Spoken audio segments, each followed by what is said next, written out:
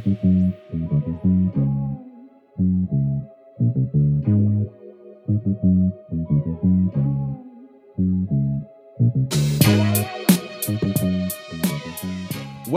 to the Jump Around with Blake Dudonis, my podcast on women's basketball. Joining me today, it's the head coach of Wright State University, Katrina Merriweather. Katrina took over the program after being an assistant for a few years there, and if you don't know, Wright State, one of the best mid-major programs year in and year out. This year, they're again a top 15, top 20 mid-major program. They're actually 2 games away from clinching the Horizon League regular season outright. They got 2 road games coming up. If they win both, they win it outright by themselves. I'm looking forward to talking to Katrina because, again, I've said this before if you've listened. I always think it's difficult when someone takes over a head coaching job when the previous head coach was really successful, and that's what happened here. Katrina took over a team that was really good, and not only has she maintained the level of success they had, they've even taken some steps forward. So I want to talk to her about that. She played at Cincinnati. She coached at a few stops. She's had some turmoil in her life, too. I want to talk to her about all those things, but I'm really looking forward to chatting with her. So we'll get her on the phone right now and be right back. This is the Jump Around.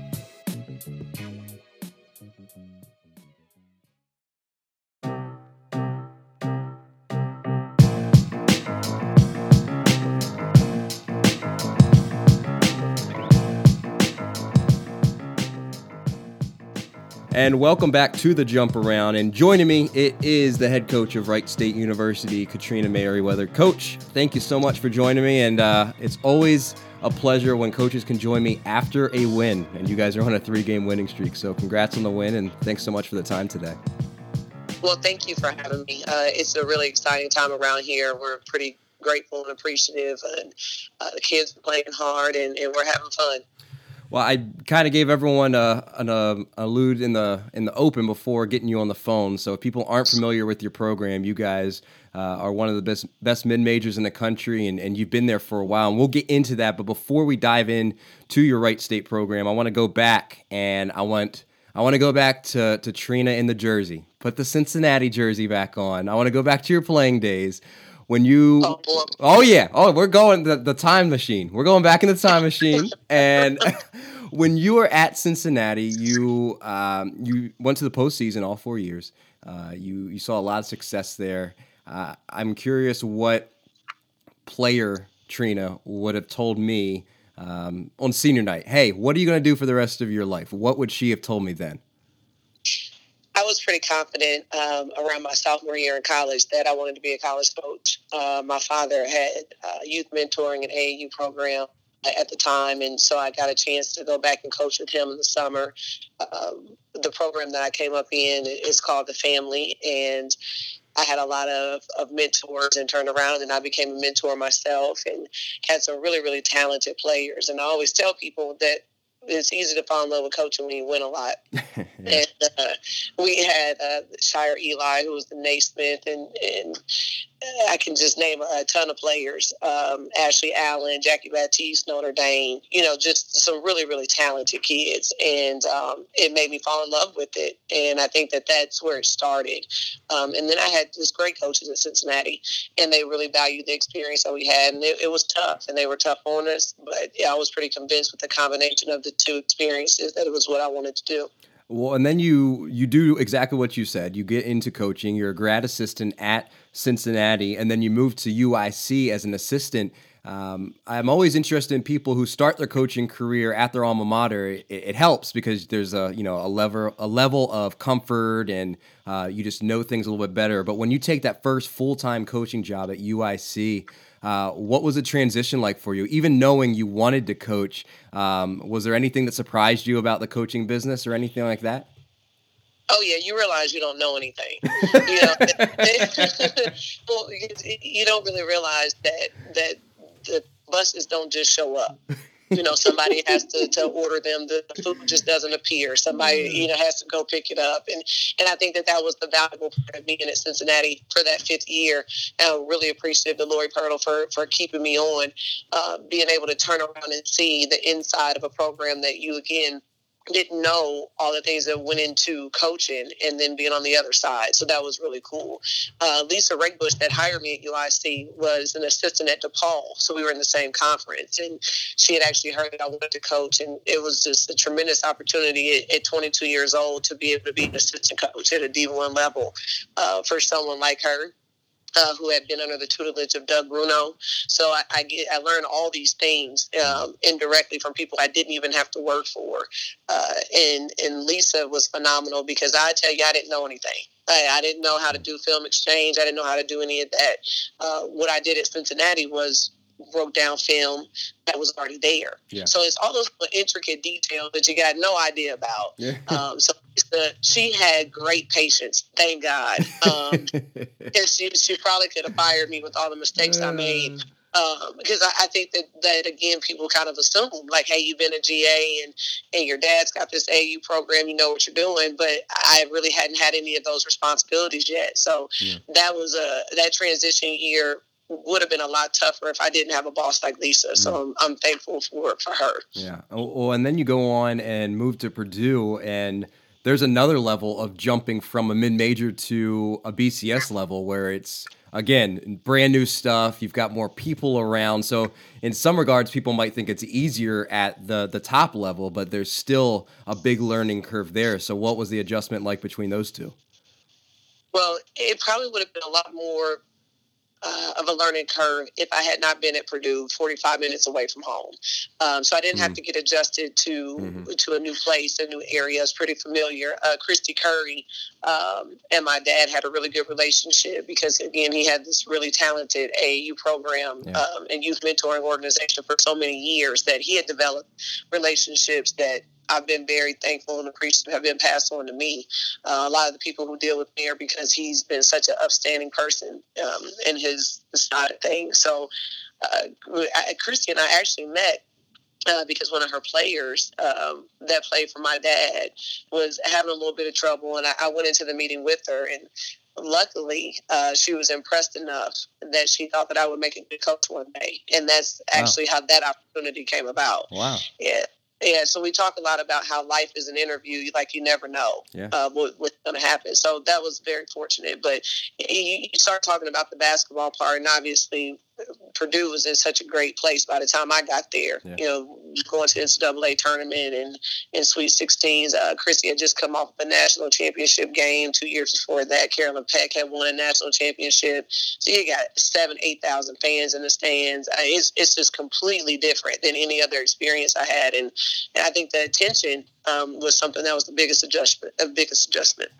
Okay, well, you leave Purdue, and it wasn't under the best of circumstances. I know you've talked about it before, but as a young assistant, you made some mistakes. There were some rules violations, and so you leave the school, and you had that period of a few years where you're out of coaching in college.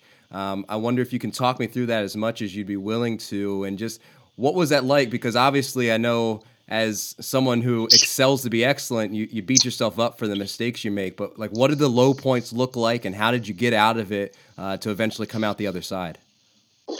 Well, I got the Purdue job when I was 23 years old. So it was, again, I was excited and I was happy.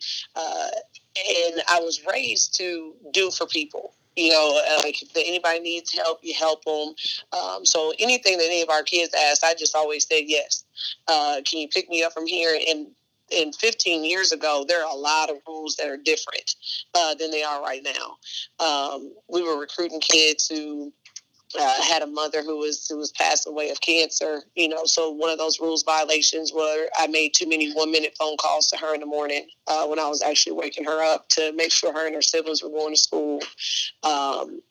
There were violations of me putting their belongings into my garage when they moved from their dorm to their first apartment, sending flowers without permission when one of our kids' grandparents had surgery. So no matter what people think about some of that stuff, rules are rules and you got to follow them. And it was my job to protect my career and to make sure I was following those rules. And some of them, granted, I didn't know. But however, you just kind of learn from it. And I think what I take from it more than anything, Blake, is if you can teach kids how to do for themselves instead of doing things for them, then it obviously protects your career, but it teaches them valuable lessons. Yeah, absolutely. Well, you go back home, and as you mentioned, it wasn't far, just 45 minutes away from Purdue. You coach with your dad's, with his AU program. You work at home for a little bit.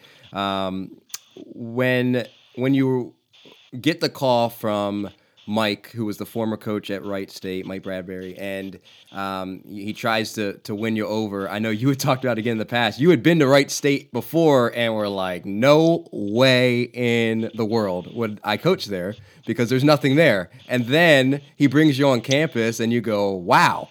What was it specifically that made you decide to get back in and specifically get back in with him at a place that previously you didn't think could be successful? Well, I have to start with Mike Bradbury and being who he is and who he's been to me since I was 15 years old. And he called me when all that stuff happened at Purdue, because let's not forget the biggest bomb of all of it was I helped a kid with the paper. And unfortunately, it was determined that I helped her too much, and that turned into this huge academic fraud situation. And I had people try to hire me when I was out for that 4 years, but let's be realistic. It had a lot to do with Amber Harris, who was the number 1 player in the country, Tashia Phillips, who was my cousin and the number 2 player in the country. I don't think anyone really wanted to hire me because they thought I was any good. I think they wanted to hire me because they thought that there would be players that followed. Package deal. Yep.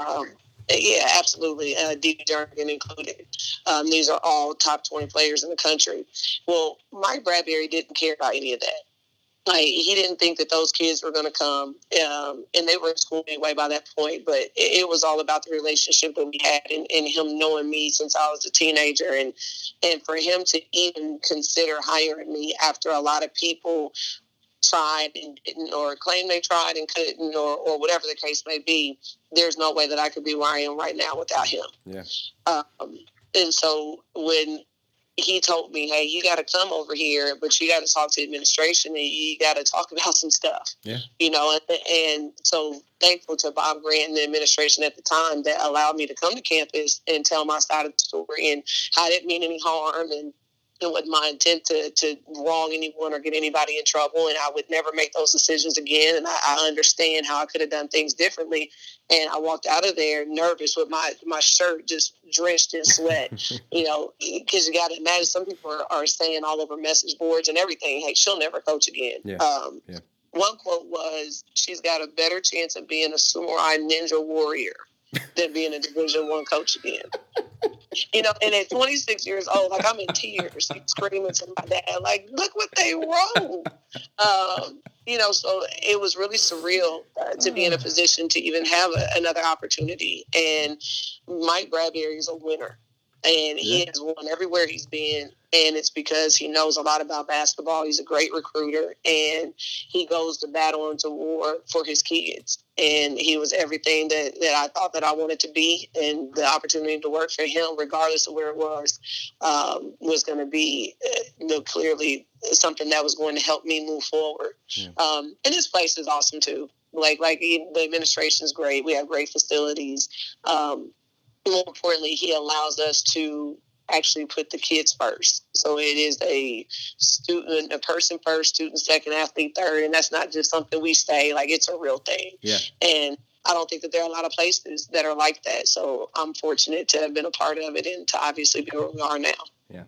Just to be clear, you didn't become a samurai warrior in that time off, right? That's just okay, I just need to follow up. Okay. I coached a little AAU and then went in the classroom, taught a second grade class. Okay. Which was not my speed. Because the first thing that I learned was that you can't carry over things day to day. If they forget their pencil on Monday, they're going to forget it on Tuesday. You can't get mad at them for it. Yeah. So that wasn't a good fit. And then I went to a sixth grade classroom because my degrees are in education and English lit, and teenagers weren't my thing either. Yeah. So, I ended up doing some training, but was very thankful for the people who gave me those jobs too, because I hadn't done anything but coach my whole life. Sure. So I appreciate those opportunities. It was funny. Good to get back into coaching. Yeah. Well, so this is, and for full disclosure for those listening, I did not say anything to Trina beforehand. So now this is legitimate. You don't know this, but you and I have actually coached against each other before. No, Yes. I didn't know that. And in December of 2013, I came with the team I was an assistant coach for to the Wright State Invitational in December when I was an assistant at Gardner-Webb. And Wow. you guys beat us 90-77. We played really good, but Kim Demings torched us. Like had 30 or something. I haven't looked it up, but she scored a lot. In my head, it expands when I think about it. She probably had like 25, but in my head, I'm like, yeah, she scored like 50. But yeah, so we lost that game to you guys, but we actually played really well. And so yeah, so you were 1-0 in this conversation. So I just wanted to share that bit of history with you. Well, if it makes you feel any better, she is all-time leading scorer in Wright State history, so she did that to a whole lot of people. That does make me feel better. Thank you. That makes me feel a lot better. Oh, man. Well, so anyway, a little trip down memory lane for you. But you're there at Wright State. Mike Bradbury takes the New Mexico job, and you go through the interview process, and you get the head coaching job. I always think it's difficult. I think it's more difficult to take over for a successful coach than a non-successful, right? Because the bar is set so high. Absolutely. If you guys, you go from winning 25 games to going to winning 17 games, people are going to go, well, what the heck is she doing wrong, right? And you didn't do that. You win 25 games your first year. You go to the second round of the NIT. You win 23 games last season, go to the WNIT. And this year, you're 22-6, 14-2 in conference. You control your own destiny in the Horizon League with 2 more games left in the regular season. How have you been able to maintain and even elevate the success of the program following up someone who was so successful? It's staffing and it's having the best players. All I know is that what I've been able to do and what I needed in my first year of coaching was a lot of experience around me. So I hired a staff that would stop me from messing stuff up, basically. And Keith Freeman was really great at that. He's such a veteran coach, and we talk to this day because he's so influential. And then after a couple years, it was clear that everyone needed a different challenge and to do some different things, and then allowed me to put together in year 3 the staff that I needed, not just for me, but for our kids. So I'll tell you, like, that is the number one thing. Like, you see all these programs and they've got good players and they don't win. And a lot of it has to do with chemistry and their staff. And I've got people that surround me that care about these kids, that are great coaches, that are fun to be around. And that's the number one thing. And because of that, we can recruit and we create this environment that's encouraging and positive and uplifting and very fun. And I think that people are drawn to it. And I think that that's those are the main reasons why we've been able to do it. I would tell you that, it's the dribble drive or, how we do this or do that. But I don't really think that's it. I don't think it has anything to do with the X's and O's, and I think we do a pretty good job with that too. But I think it's just the culture and environment we have. Yeah, sure. Well, it's been pretty impressive, and again, you've got a chance if you win your last 2 games. You're going to win the regular season Horizon League outright. You have to go on the road to Detroit, and you have to go on the road to Oakland. I'm curious for you as a team at the top. And I mean this in no disrespect, but Detroit and Oakland are on the bottom of the conference as far as, the conference standings go. So they're 2 teams that, outside looking in, you go, Wright State should win those games, no problem. How do you keep your team focused and not to do that and overlook them and get nipped at the end and end up potentially tying or losing the Horizon League? Oh, you mean like we did 2 years ago? You said it, not me. But we did. So we were in first place before we went to Michigan 2 years ago. And so fortunately, there's some people on the team that remember that. Okay. And so I think that the locker room always helps when you got the senior leadership that we do, and they're having those conversations. And I'll just brag for a couple minutes on my staff. Like, you got Kim Demings, who obviously we know who she is, but her and Abby Jump on staff, who won a conference championship. And so you've got them that are constantly in their ear. I've got Ashley Barlow, who played at Notre Dame and knows all about winning.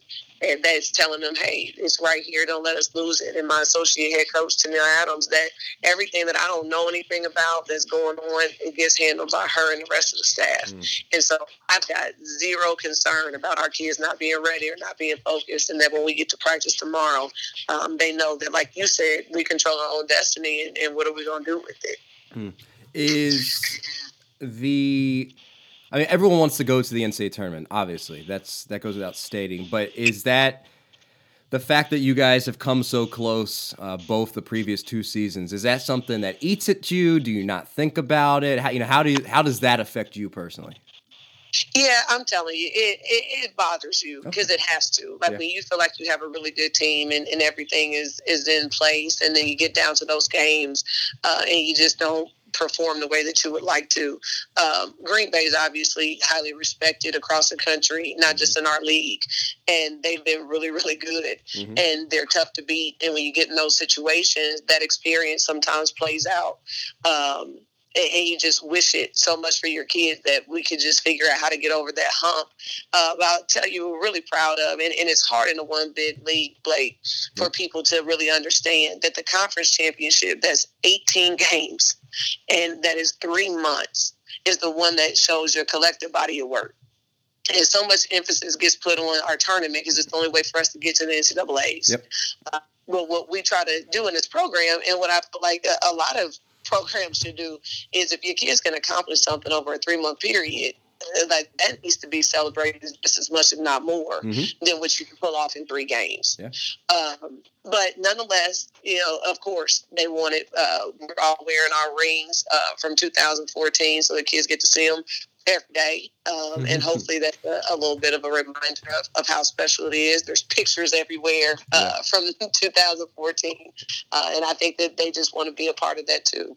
That's good stuff. Well, I want to touch on this too. I should have asked this earlier, but I'm interested in the change of mentality from being an assistant for these kids to going to a head coach. Did you have to change your personality, your coaching style? What did you have to change when you took over the head spot at Wright State, and how has that kind of evolved over the past 2+ years?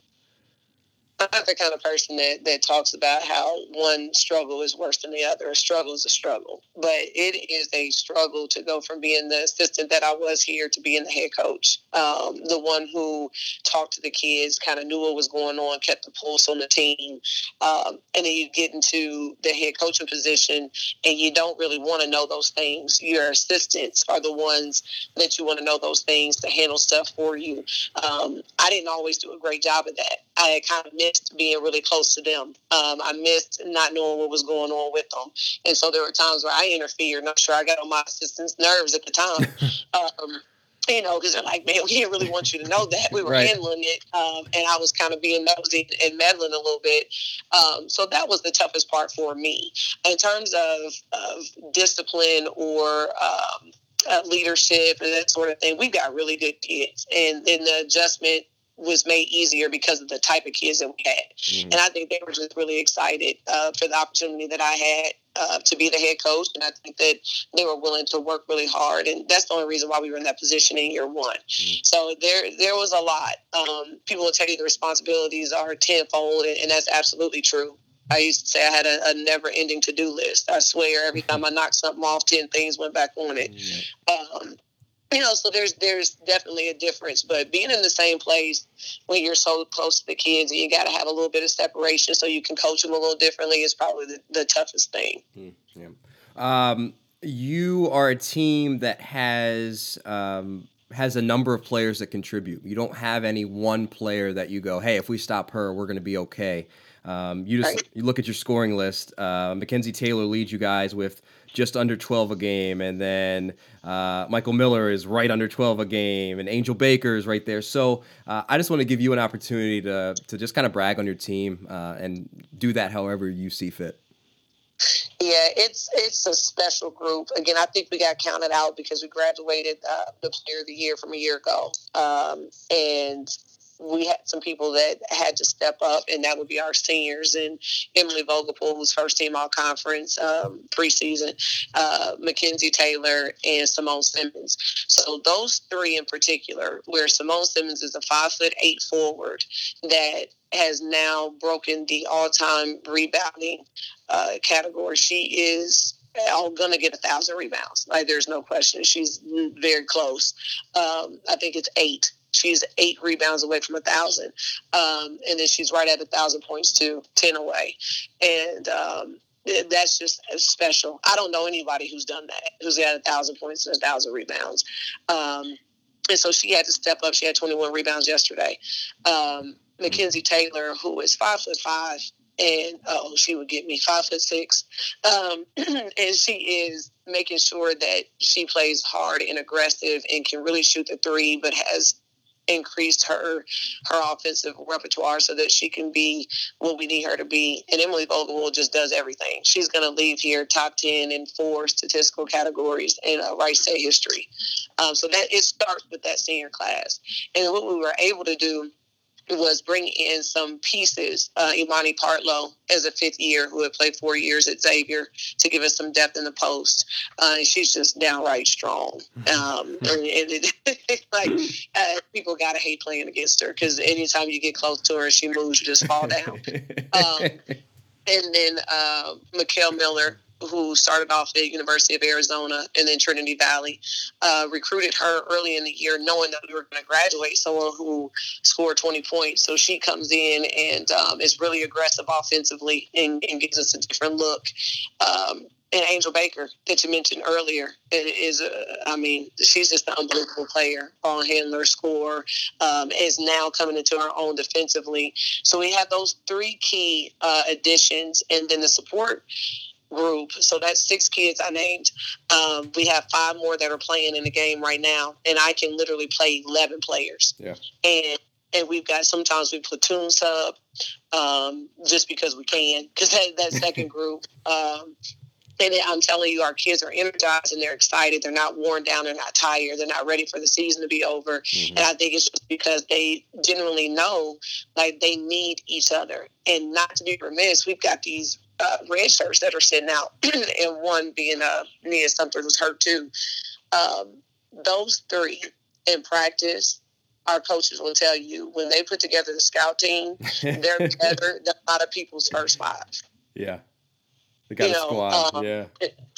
Yeah, so there's 15 people, and then we got our practice players too that come in and help us, and it is a complete and total group effort, and they've embraced each other. The chemistry has gotten better as the season has gone on, because you can imagine there was some little jockeying for position there. Absolutely. Trying to see who was going to do what, and when they all just settled in and believed in each other, they've been unstoppable the majority of the time. Yeah, well, it'll be interesting to see you guys. Again, you go on the road Thursday at Detroit Mercy, and then wrap up your regular season on Saturday at Oakland before your conference tournament starts. Now, I want to wrap up with a couple personal questions, and I need you to be honest with me, okay?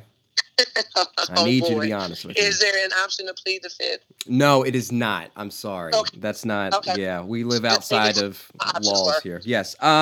Is it true that you still have a pretty good pull-up jumper? I hear that you. I hear you got a steady hand. I need to confirm this.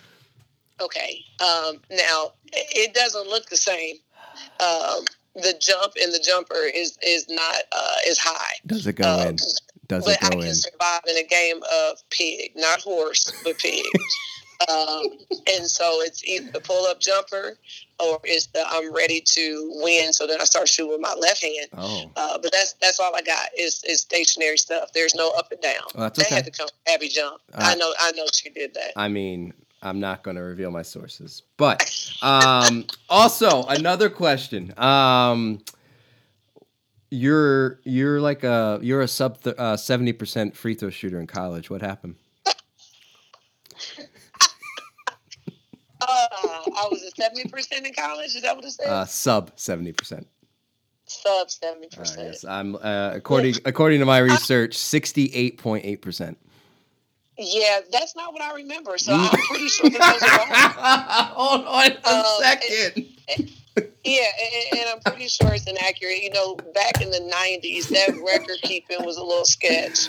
So I'm not going to confirm nor deny that. Someone get me the Cincinnati SID from 1999, please. Thank you. We'll get them on next week. Oh my gosh. Oh my goodness. All right, I'm gonna let you off the hook there. That's fine. All right. Yeah. Last one. I also hear you're a big dog person. I am. I love dogs. What is your favorite dog? A Rhodesian Ridgeback. That sounds like a dragon. Yeah. No, it's a really, really awesome dog. And the staff makes fun of me because we clearly, we're trying to figure out how we can make this happen because we just need a dog around here. So when I tell them about the Rhodesian Ridgeback and I look it up, I try to remind them that their bones were found in Africa on top of children under volcanic ash. Because they're dragons. No, they're not. No, they didn't. It was the volcano. It wasn't. It was fire from the dragons. No. And see, I keep telling people, like, okay, and here's the truth. I gave up on it. I kept doing more research, and I don't think that it's healthy to have a Rhodesian Ridgeback. And so we probably won't do that. But it is my favorite dog, and I think that they're gorgeous, and they hunt. And I think that they're amazing, but the staff does not agree with me, and that is not the dog that we will be getting together. Okay, so this will be a dog that lives in the offices. No, it's going to live at my house, and they help me take care of it. Okay. But we'll see how that goes. So we're having some trouble. So we want Weimaraners and Golden Doodles, and we don't agree. We don't agree right now on the dog that we need to have. Well, you remind that staff who signs the paychecks, and it'll be all right, right? Just friendly reminder to them. No, I appreciate you giving me your time today and telling me about your program. I also appreciate you putting up with my ridiculousness. But Wright State, again, one of the best mid-major teams in the country, top 15 in the mid-major polls anywhere you check them. 22-6 overall, 14-2 in conference, and again, control their own destiny. Coach, thank you so much for your time and sharing it with me. No, thank you so much for having us. I appreciate that. Well, thank you again to Katrina Merriweather, head coach at Wright State University. That was a lot of fun. They're a good team, a really solid, well-balanced team, and look forward to watching them play well into March. Thank you for listening, whether it's on iTunes, SoundCloud, or Google Play, or wherever else you listen. It is appreciated. If you listen on iTunes, you can leave a rating and a review. That is greatly appreciated.